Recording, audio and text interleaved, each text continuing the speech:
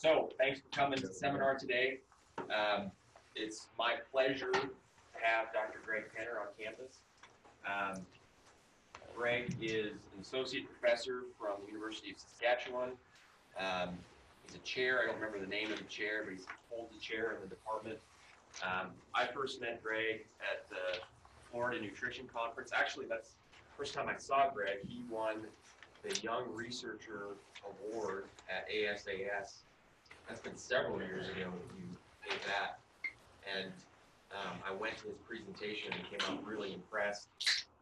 And then just through being on similar programs over the years, we've kind of gotten to know each other, went to Brazil together. Flavio had us both down at a conference a little over a year ago and really got to spend some time together. And it just became obvious that there's a lot of mutual interest and complementary expertise. So our program is very applied in nature, as is Greg's. But Greg bridges, I don't really want to call it a gap, but bridges applied questions with basic physiology. And I think does a very nice job of that, especially dealing, and where my interest in what he does has really peaked, is in dealing with integrity of the rumen epithelial tissue and using that as an acidosis modeler to further our understanding of BFA absorption, acidosis, and then liver abscess, which is something that's been heavy on our minds as pressure on antibiotic use has increased. So that was the intent to kind of pursue that. Greg has spent time with several faculty, some of whom are in the room. He spoke at the Husker Nutrition Conference last week, Friday, and then yesterday went to never go to a cold football game with the Canadian because, you know, even if you want to leave, they're not going to. Yeah, it was brisk to Greg, and I was freezing out there. But we've had a really good time over the past week. Kind of culminates today in the departmental seminar, and he's going to teach a class for me again this afternoon. And just think there's all kinds of opportunities for collaboration and integration. Maybe a few more students like Lauren who had Greg as an instructor as an undergrad. Right? So, really pleased to have you with us, Greg, and look forward to your presentation. Thank you, Jim, and thank you to everyone. I sure enjoyed my stay so far. I've loved interacting with all the students and all the faculty, and certainly seeing the facilities. Before I get into the kind of the meat of the presentation, I want to show you kind of where I come from. And actually, there's 4 of us in this room that all, at some point of their program, were training in Saskatoon through our animal science department. So it's good to see that there is Saskatchewan penetration into the Nebraska training environment. So if you look at Google Earth, boreal forest transition, north of that is the Canadian Shield, and we're about 700 kilometers south of that. So you don't get much further north in Canada than where our home institute is located in Saskatoon.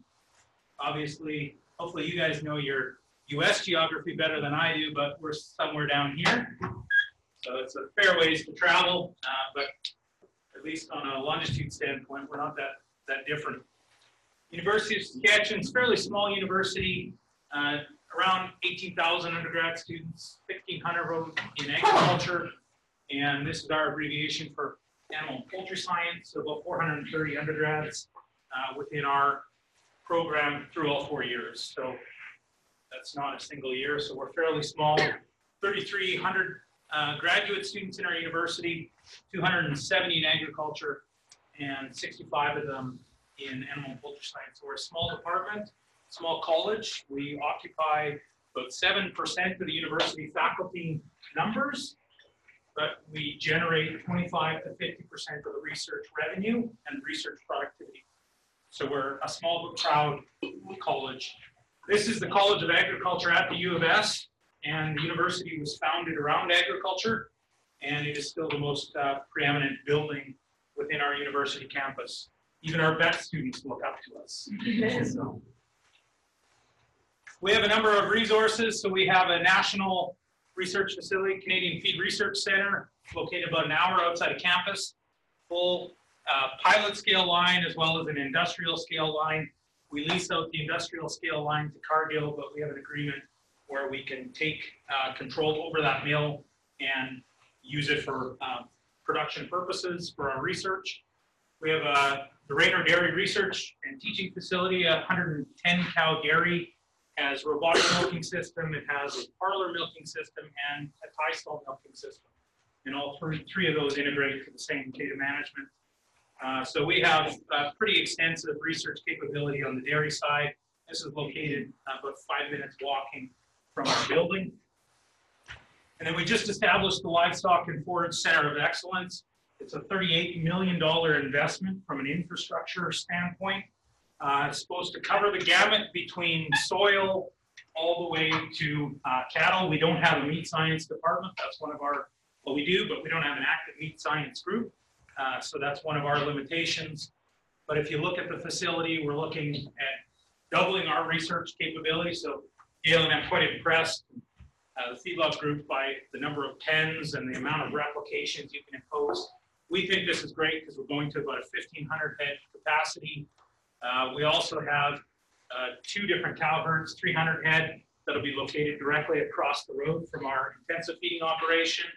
And then we have the veterinary research farm, which is a bit smaller, but only about 10 minutes away from our major infrastructure. So pretty exciting things happening in Saskatchewan. This is our new facility. So we have large 200 head commercial pens that we can divide to be 4 100 head pens to increase replications, 44 small pens, 15 head pens, and then we have a receiving yard, and we have a brand new metabolism barn within this facility. So hopefully the rest of my career is done largely with this facility.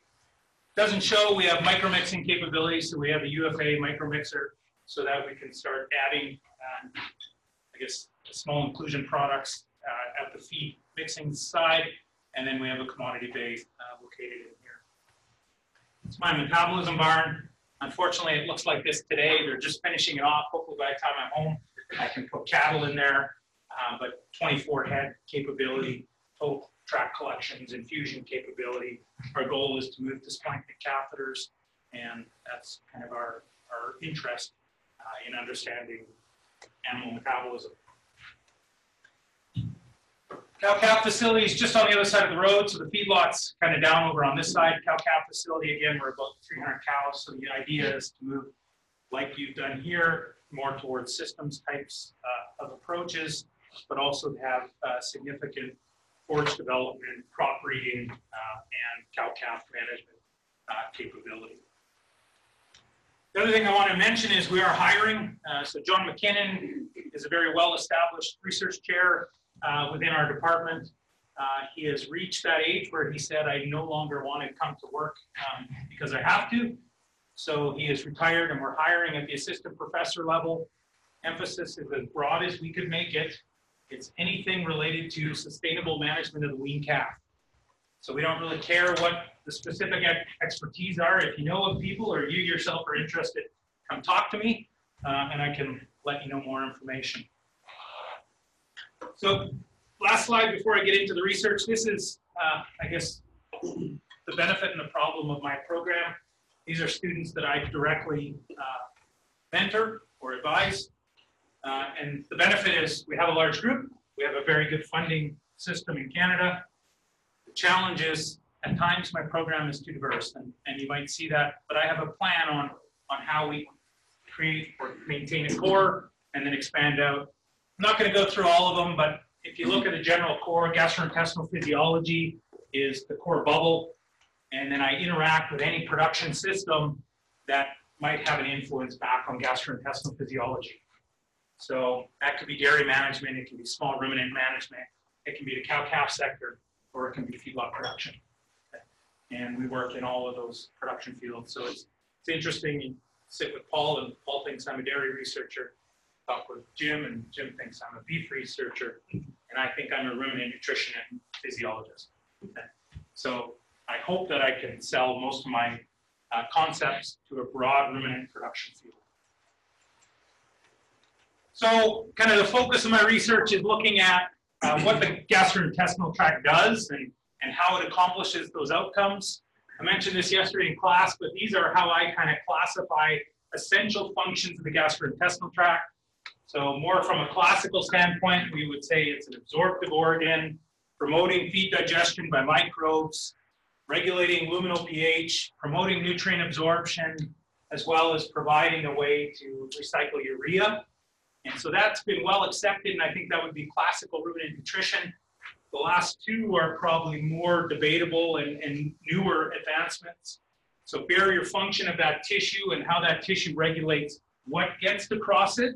So promoting absorption, but preventing non-desired molecules from crossing that tissue is a very important factor. And so because of that, it functions as the first arm of the immune response. And there's a number of ways it does that through intrinsic, extrinsic, and immunological mechanisms. We're not going to go into the detail of that, but that is a key principle that you'll see in the studies coming up. Communicative function, and so we know there's crosstalk between the host and the microbiota, and something we're really excited about is luminal nutrient sensing and how those sensing mechanisms signal broader effects on the host. So looking at functional nutrients and how you can include something at 0.3% of dry matter, like butyrate, that has a contribution that is far more than its caloric value. Okay.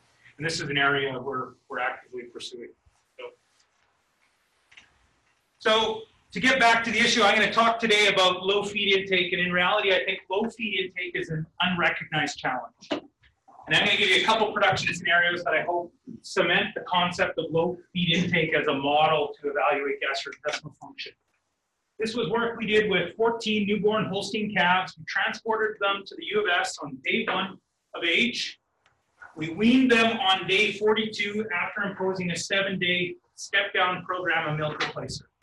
So this would be a common nutritional management practice that we would see in the dairy industry in Saskatchewan. We had 2 groups. We had our group that never got weaned as our control, and then we had our group that was weaned.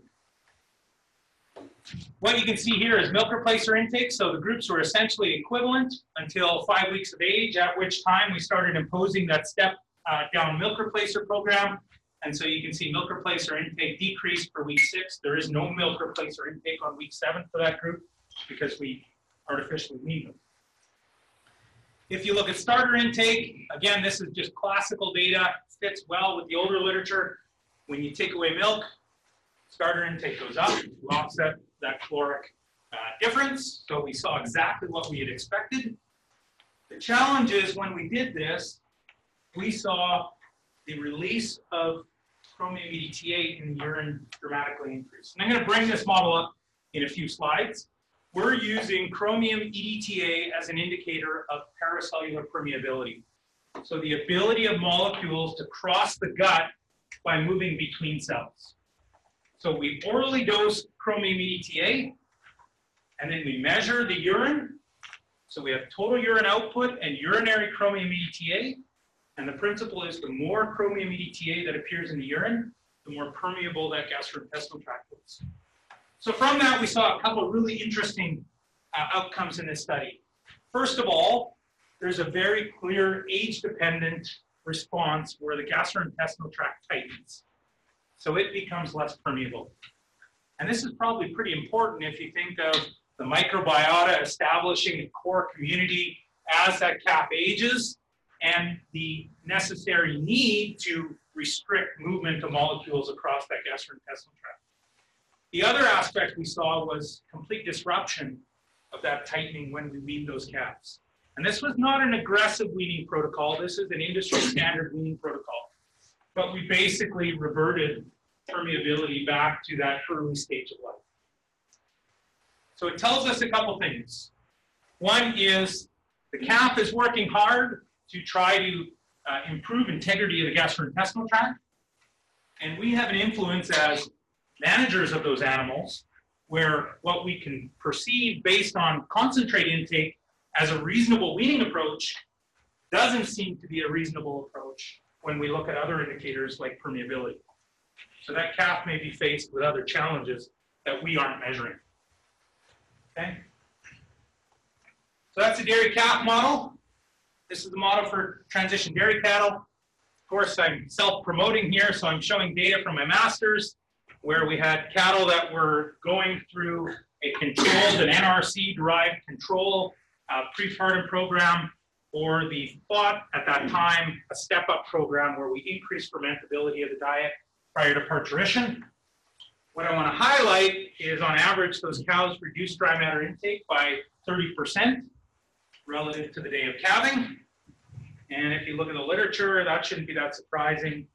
Rick Grummer's group has shown that cattle, on average, decreased dry matter intake by about 33%, and almost 90% of that occurs in the last week prior to parturition. So we effectively reproduced what we knew, which is good. But what I want to highlight is that low feed intake challenge has not been thought of as a challenge, right? We all know that we want to reduce that primarily because we don't want to see a reduction in energy intake, right? We don't want to induce negative energy balance, but I'm hoping I'm going to convince you that there's a lot more to that low feed intake than just the reduction in nutrient intake. Receiving feedlot cattle, getting older data. Hutchison and Cole showed within the first week of arrival, cattle are eating somewhere between 0.5 and 1.5% of their body weight in dry matter intake, and it increases dramatically, but relatively slowly as they advance with days on feed in the pen. Okay. We also know those calves went through probably some stage of complete feed withdrawal. This is some real nice data from Germany where they exposed lambs to 48 hours of feed withdrawal, and they looked at transport of short-chain fatty acids across the rumen, and they showed even with only 48 hours of no feed, the ability of the rumen to absorb those acids was reduced by about 50%. So the point is the gut responds to changes in nutrient supply quite rapidly and quite dramatically. Normally, we focus on the promotion effect.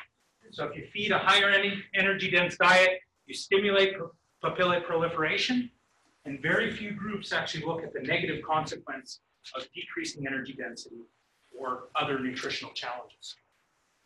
So this is important. They look at complete feed withdrawal. I'm not saying that's not relevant under transportation or marketing scenarios, but it certainly doesn't address this issue that we have early on in the feeding period. It doesn't address the issue we have when animals have metabolic or infectious disease. It doesn't address transition dairy cows, and it doesn't address calves that we eat. So we wanted a model that we thought would be good at representing more broadly the cases we see in industry. So we started out here, and this was one of the early experiments we did, 18 cannulated heifers, and we exposed them to 3 treatments. Okay? We're going to talk about a flaw in this experimental design, but I want to show you the highlights first. So the 3 treatments we imposed were 75%, 50%, or 25% of their ad libitum feed intake. So we measured ad libitum feed intake during baseline. It was a 5-day duration, and then we exposed them to 5 consecutive days of feed restriction at these values. After that, they were allowed to eat ad libitum. There was no dietary changes in this experiment, so they were fed a diet that was 60% forage, half of that grass hay, okay, 30% barley grain, and the pellet's high, but most of that is barley grain. So we can say 40% barley grain. This is not a diet that I would assume would be risky, and it's very similar to what we would see in Western Canada for receiving programs. Okay. Our measurements for this experiment were at the end of baseline, so at the end of the 5 days, at the end of feed restriction, the end of the first week of recovery, and the end of the 3rd week of recovery. So recognize it's unequal spacing, but what we were trying to do is look at the impact of feed restriction by comparing it to baseline, and then to evaluate the recovery response after that feed restriction event. So we divided the data up into 2 fractions so that we could look at the feed restriction event and then look at the recovery event. Okay. So the first thing we observed, and it again should have been common sense, once we decrease dry matter intake, so baseline dry matter intake and then our imposed feed restriction, We did a good job. It was very close to 25, 50, and 75% of their voluntary intake. But it's not that surprising that short-chain fatty acid concentration in the rumen decreased in a dose-dependent manner. Okay? We decreased fermentable substrate supply. Microbes respond by reducing their production. Not that surprising. Mean pH also responded in a dose-dependent manner. Okay? So those animals that were restricted to a greater extent had higher pH. And their mean pH was very close to 7. That's getting to be a very high mean pH. And if you want to avoid acidosis, you just feed restrict. Right? They have almost no time below pH 5.5. I also use this to point out, and I think those of you in the lecture, I think I have this slide within that as well. High pH does not mean a positive response. I would argue high pH can be just as negative as low pH. Probably says those cattle aren't eating. Okay. So before I get into the next part, we use a technique quite often called the temporary isolated and washed reticular rumen model. And this is one of the ways that we use to evaluate nutrient absorption across the gastrointestinal tract in vivo. Okay. So in this model, you can see our happy skiers fit with a rumen cannula. We are going to evacuate all the rumen contents. Once they're evacuated, we're going to put in a prepared buffer that's heated to 39 degrees and is isotonic and has short-chain fatty acids to make sure we're not starving the animal during this washing process. So we'll wash the rumen and the reticulum out 5 to 6 times. It is very clean after these washes. After that, we put an occluding device into the omasal orifice. So it's basically a Foley catheter that we insert into the omasal orifice. We pass a tube through the nostril and it comes out the esophagus. We go grab that and then we attach an occluding device with a balloon. So we put the occluding device in the esophagus, we inflate the balloon, so saliva produced cannot enter the rumen. Okay, we aspirate that saliva out into a collection jug behind the animal or beside the animal. So now we have saliva production. We also have rates of nutrient transport, and we don't have to worry about passage rate because nothing comes in and nothing goes out unless it crosses the rumen epithelium. Okay, so it's a pretty clean model where we don't have to avoid passage rate estimations. We put a sampling tube in, we put a gassing tube so that we're aerating the buffer with CO2 to make sure that we're mixing that digesta. And then we put in a buffer that has a known chemical composition and a known volume. And we use chromium EDTA as a liquid volume marker. So by measuring chromium EDTA concentration, we can predict volume based on its dilution or increase in concentration. And by measuring the concentration of other compounds in the buffer, like short-chain fatty acids, we can measure their disappearance. So we can calculate absorption rate as a percentage per hour or absorption rate in millimoles per hour, okay, because we know the quantity in the rumen. So we use this approach, and when we impose speed restriction, it's only a tendency here, but we have another study where we see a significant response. So I'm going to say this is significant. We just didn't have power. We see a reduction in short-chain fatty acid absorption across the rumen after being exposed to 5 days of low food intake. Okay? It also tended to be dose dependent. So the more you restrict those animals, the greater the reduction in short-chain fatty acid absorption. So think about this from a newly weaned calf perspective that has gone through the marketing system, now enters the feedlot. They have low feed intake, low rates of fermentation, which means energy availability to the animal is low. And then there's a double whammy where nutrient absorption across the gastrointestinal tract is also reduced. And I want to emphasize, because we use the washed rumen model, all the buffers contain the same amount of short-chain fatty acids. So this isn't because they had a lower short-chain fatty acid concentration in the rumen. This is the capacity response of the rumen epithelium. So it is decreasing capacity. Okay. I mentioned already we use chromium EDTA as a marker for feed digestibility, right? But if you look at that old data, there's about 4 to 5% that disappears. So you never get 100% recovery. And so I looked at that as an opportunity and said, well, if it's disappearing, where is it going?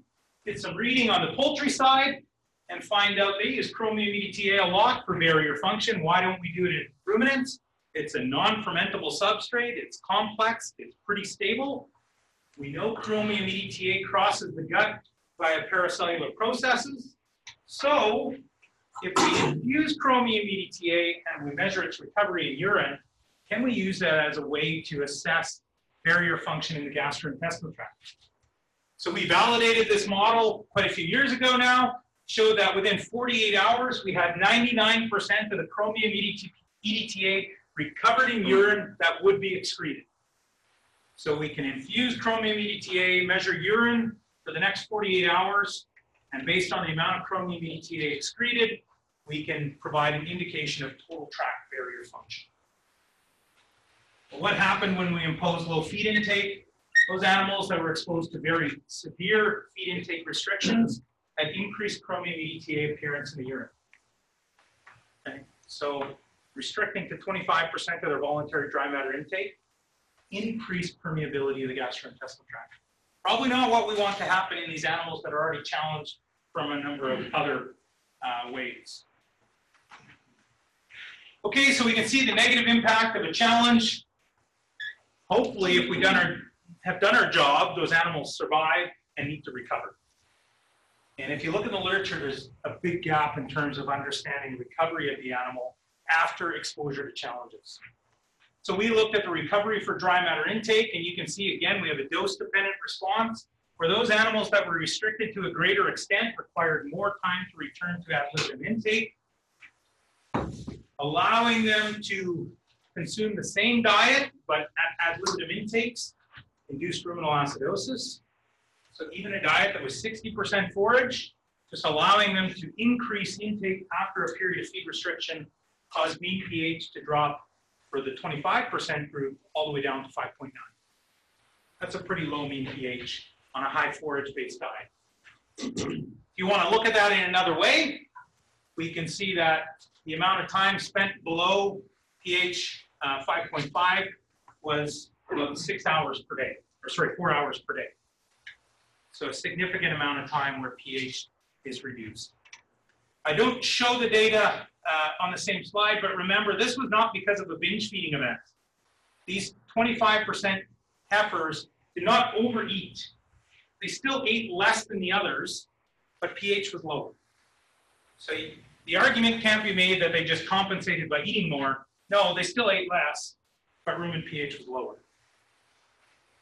And we think it's lower because they had lower rates of short-chain fatty acid absorption at the point of feed restriction, and they required more time to recover their rates of short-chain fatty acid absorption during recovery. So we've had an impact that doesn't just cause effects at the time of the challenge, but has sustained effects that they need to cope with as they're recovering, and we're trying to adapt them to new situations. In terms of total tract barrier function, exactly the same response we saw before, only those animals that were restricted to 25% still had elevated chromium EDTA excretion in there. Okay, so very severe challenges are required to increase the permeability of the gastrointestinal tract. So the chromium EDTA model is a really nice model, but the problem it has is we don't know where in the gastrointestinal tract permeability is actually affected. We put it in orally, or we dose it in the rumen, we measure it in the urine, and it could be anywhere throughout the gastrointestinal tract where that chromium EDTA is crossing. And I think that matters if we're going to come up with nutritional strategies to ameliorate the response. Is that a rumen-derived response? Is it a small intestinal-derived response, or is it a large intestinal-derived response? And that matters when we're designing feed products that might actually be able to target the regions of interest. Okay. One of the other approaches we use is an ex vivo tissue culture approach. So the downside is we do have to kill the animals for this experiment, but we're able to keep the gut tissue alive outside of the animal for about 14 hours. And we can prove viability through the use of secondary messengers and show that we get an electrophysiological response. So I'm just showing rumen tissue here. We'll cut it into slices. We'll peel the submucosa. We'll mount it between two halves of the oosting chamber. And then we incubate it in the lab, and we have buffer solutions that are heated and oxygenated, supplying nutrients to that tissue and the tissue acts as a barrier between the blood-facing side and the rumen-facing side.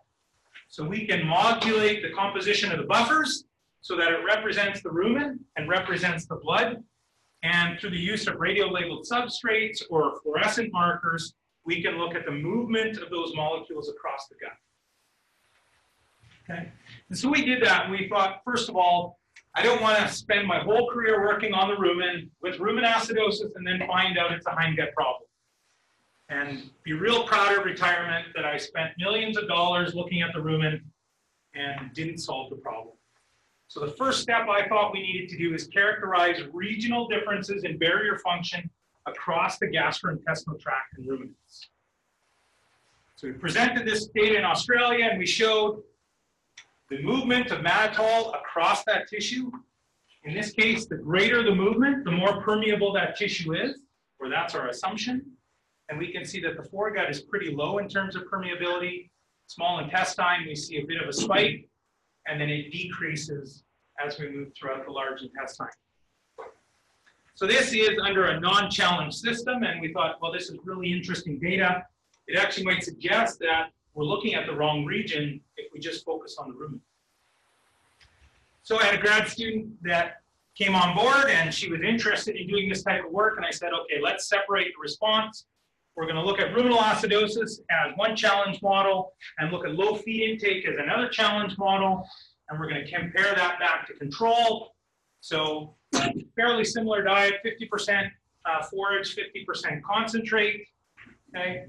This was our experimental approach. We had an adaptation period followed by 5 days of dry matter intake, body weight measurement, and pH. Same adaptation treatment or period for all treatments. We restricted feed to 25% of their voluntary intake, overdosed them with grain, and then 1 day after, killed the animals and collect the tissue, or we exposed them to low feed intake, so we had the same adaptation, 5 days of feed restriction down to 25% of their voluntary intake. What did we see? Well, in terms of body weight, and this is live body weight, Jim and I were arguing yesterday, I guess, about body weight. This is one case where I'm going to say live body weight does matter. Okay, maybe it's all shrink, but it still matters. Body weight was reduced with the low feed intake significantly relative to the control. Dry matter intake was reduced in both cases. So inducing ruminal acidosis caused those animals to go off feed. That was their physiological response, and so they dropped their feed intake. We looked at luminal pH across the gastrointestinal tract, and we can see ruminal acidosis induced low pH in the rumen, so we did our job of imposing the model, but we also saw reductions in the cecum, the proximal colon, and a tendency for a reduction in the distal colon. So again, additional evidence where we might not be looking at the right region if we're just focusing at the rumen. And for low feed intake, we can see we had an increase in pH in the reticular rumen, and we also had an increased pH in the proximal colon. So this has led us to think that the colon is a pretty important region when we're looking at responses to nutritional challenges. We also characterize short-chain fatty acid concentration throughout the gastrointestinal tract. Okay, and we can see in response, probably due to reduced dry matter intake, we see reductions in short-chain fatty acid concentration in the rumen. We don't see much occurring in the duodenum. That's not surprising. There's not that much microbial activity, and very little of the VFA should flow out of the rumen or omasum and actually reach the intestine. So most of this we think is endogenous production or new production by the microbes, but we do see very little changes occurring in short-chain fatty acid concentration once we get outside of the rumen itself. That said, imposing feed restriction changes papillae surface area. So this is rumen epithelial surface area, and we can see reductions in length, width, perimeter, and surface area. Remember, this is a 5-day feed restriction, and we already have significant reductions in the absorptive surface area exposed. We also saw a reduction in width with rumen acidosis, which again would be pretty consistent given previous models. Our real interest in this experiment was to say, how does permeability change across the gastrointestinal tract when we impose these challenges. Now we're looking at a different marker. We're using inulin. This is a very large molecule. It's actually hard to characterize how large it is because it's heterogeneous, but we see a pretty consistent trend. I didn't show the data from the previous experiment, where for large molecules, the rumen and the omasum seems to have fairly high permeability, and it decreases throughout the gastrointestinal tract. The disappointing finding in this experiment was the outcomes were opposite to our hypothesis. We had speculated based on total tract permeability that we would see increased permeability of different regions of the gastrointestinal tract when imposed with low feed intake. You can see error bars are pretty large. That's quite common with this type of approach. But what we saw, if anything, was a reduction in permeability with low feed intake in the hindgut. So this caused us a bit of concern. We do have some differences in our model between the in vivo measurements and the ex vivo measurements.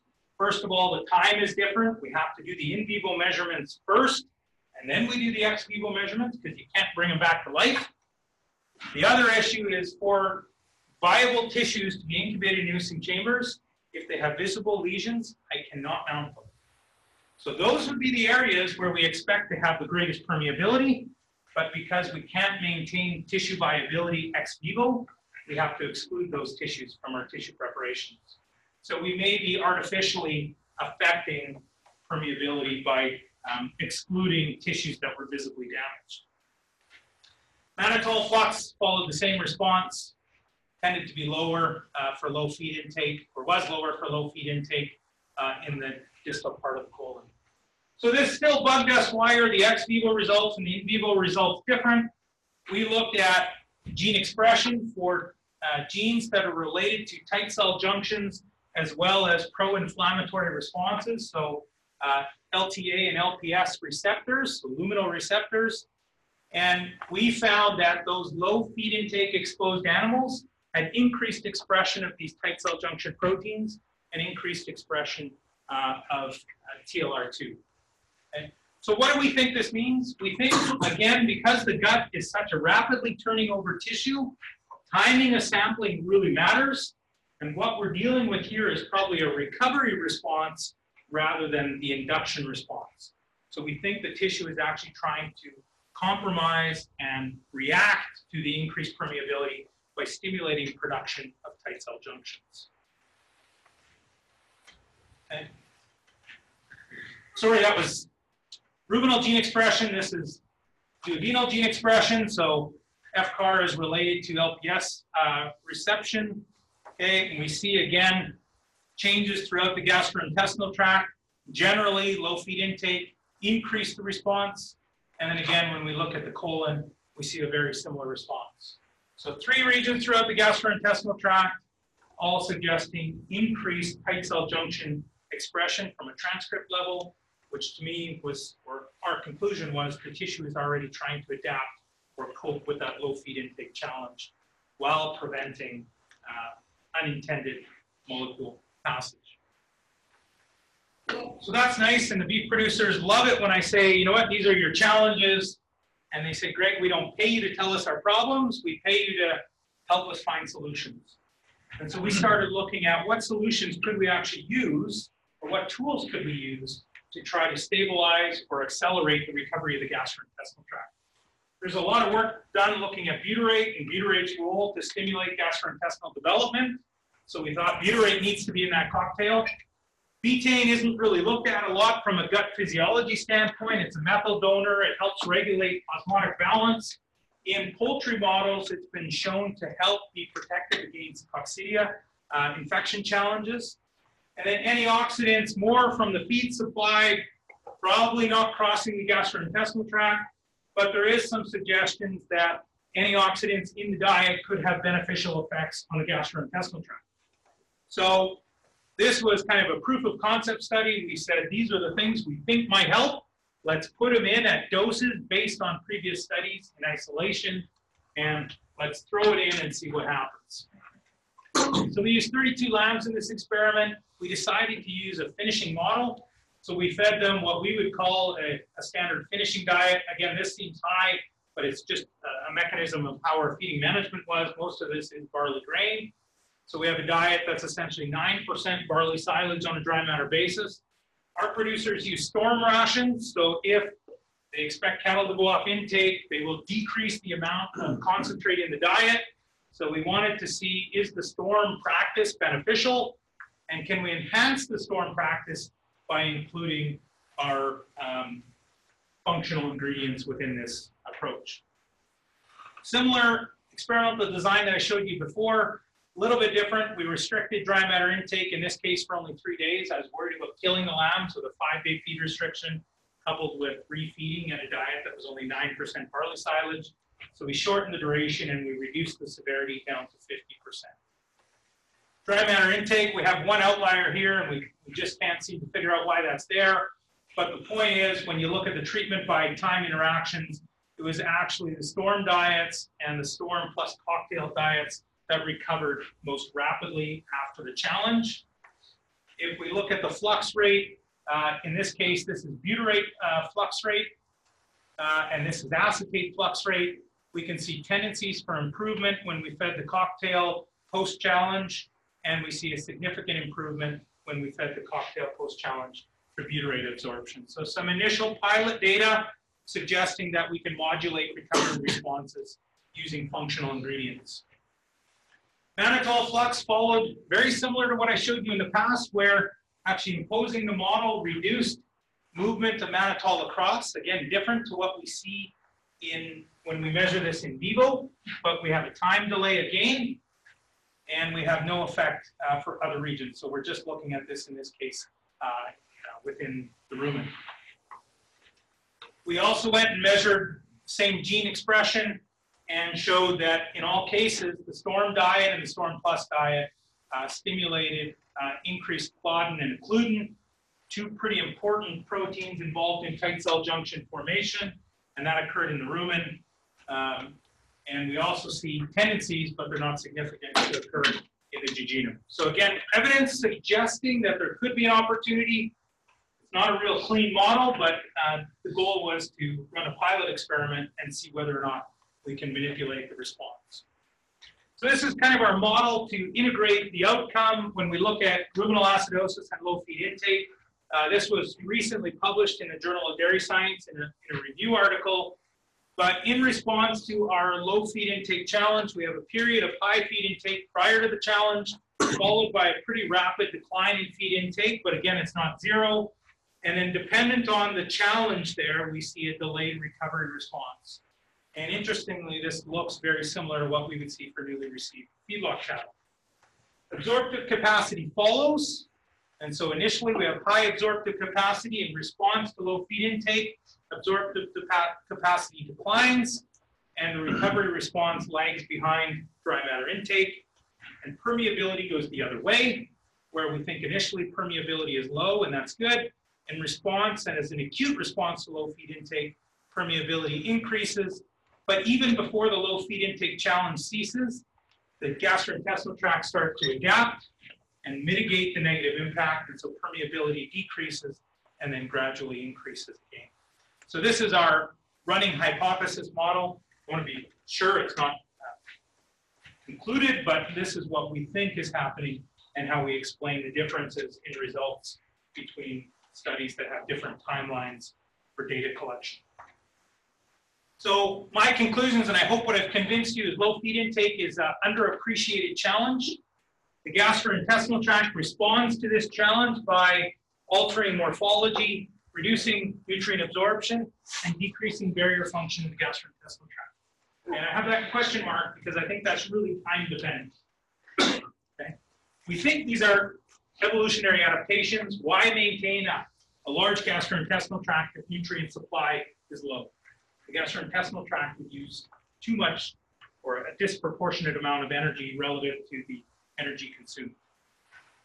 What I think we still don't know is a lot of the regulatory factors that promote recovery and really what we can do to accelerate that recovery or minimize the impact if you can predict a low feed intake challenge from happening. With that, this is my crew. Not today, obviously, we have snow on the ground now, but I'd also like to fund funders. Alma's no more. Beef Cattle Research Council has been a great supporter, and are federal dollars equivalent to USDA, National Sciences and Engineering Research Council of Canada. So with that, I hope I taught you something, or I hope you received a little bit of insight. And if you have any questions or comments, I'd love to address them.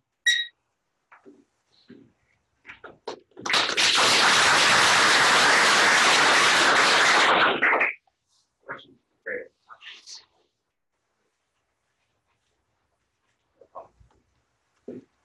Greg, you said that you used the chromium EDTA for the marker for when you put it in the lumen. And you talked about chromium being absorbed. So is that time frame? I'm intrigued by that Rumen methodology that you're using where you put in that solution and measure it later. How many hours is that? And are you worried about leakage during that procedure? Or is it that's not long enough? We think it's not long enough. Probably have some leakage. I wouldn't deny that, but those incubations are 45 minutes to an hour and a half. So the time frame is pretty short to have much loss. We've done recovery responses, and we can recover about 97%, which I think when you're vacuuming a rumen, 97% is pretty close. Well, I was going to comment that, we talked about student exchanges. I think you're going to have to wait till we have a whole new crop of students because they're not going to come on that day. They love it. It's a lot of work, isn't it? It's a lot of work, but we typically run 4 animals simultaneously. So we'll have a group of 7 students in the barn. You spend probably 4 hours together in rumen fluid. It's a lot of fun. It really is. It seems crazy, but you see some neat things. I don't know how many students get to palpate the esophagus. How many students are really palpating the omasal orifice? Maybe if you're omasal sampling, I think you guys. That's the ones that don't want to come. That's what I was trying to bring. No, But it is a lot of fun. So I have 2 other questions, if I may. You can quantify saliva production now based on what you're doing there. I assume you've been doing that. Yep, I'll show that in class. And then second question is why couldn't you just dose chromium EDTA in different parts if you had rumen lead, waddle lead, and cecal cannulated cattle? Now that wouldn't get to the tissues within those parts of the tract, but at least it'd tell you rumen, intestinal, and large intestinal. To be honest, my goal, and I was trying to convince a company to do it, and they didn't take the bait. But I thought, what if we have different heavy metal complexes and we rumen protect some? So if we have rumen protected cobalt EDTA that hopefully would bypass the rumen but would be released in the abomasum, then we could look at ratios between chromium EDTA and cobalt EDTA, and we could say it's mostly foregut or mostly hindgut. For small intestine. We just haven't been able to develop that. Nobody's wanted to fund that. I think Jim said yesterday that's one of those things that feeds the beast, right? Yeah, you would use the tool to answer important questions, but you got to develop the tool first. And so how much effort do you put into the tools? In terms of regional secretion, yeah, you can do that, but if we have a timeline response, then you have to probably have 3 animals as an experimental unit.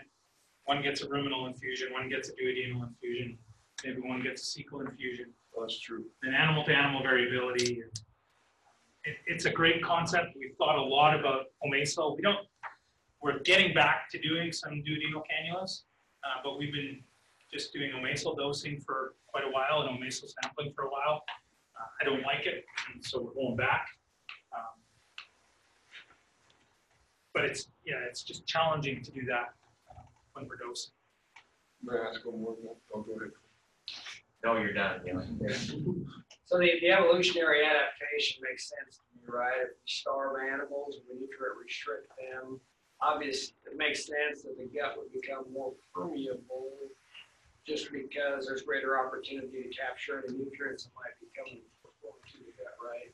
Question is, just naturally, we talk a lot about, we measure SGLT1 and sodium-dependent and independent processes for amino acid transport. How much of those and how much do we know, i.e. how much glucose and how much of those amino acids, essential and non, leak across the gut, which calls into question again, not the active transporters per se, but some of the net flux approaches that we've used, how those nutrients actually get in the portal circulation? Good question. I'm going to try to answer it first, and then I'm going to ask you another question that poses challenge with net flux type approaches. So first of all, there's a concentration gradient, and if the concentration gradient favors absorption, passive leakage will drive absorption. And we can measure that response ex vivo as well. So that's where a lot of the debate has come on, are amino acids transported across the rumen? If I put radiolabeled amino acids on the luminal side and I have tissues ex vivo, I can measure appearance of that label on the other side. There is passive permeation. That's different than driven absorption. The issue that I think you're getting at, there's two challenges, is if we have increased permeability, we still need to make sure that that permeability is regulated, because it's not just amino acids or glucose that can cross. There could be histamine or LTA or other biogenic amines, and we don't necessarily want them to reach portal circulation. The other challenge with just interpreting what we have from splanchnic catheters is I think we underestimate arterial supply. We're looking at net flux. So it's a relative balance between what came in and what came out. And Clint, if I remember back, you did some work looking at butyrate infusion. And when you infuse butyrate into the rumen, the net portal flux of glucose became less negative. It's not because more glucose was being absorbed. If anything, it's because less glucose utilization occurred from arterial circulation. And I think too often we forget about the arterial nutrient supply, and we're just thinking about the gut as a nutrient exporting tissue. It's also a nutrient importing tissue.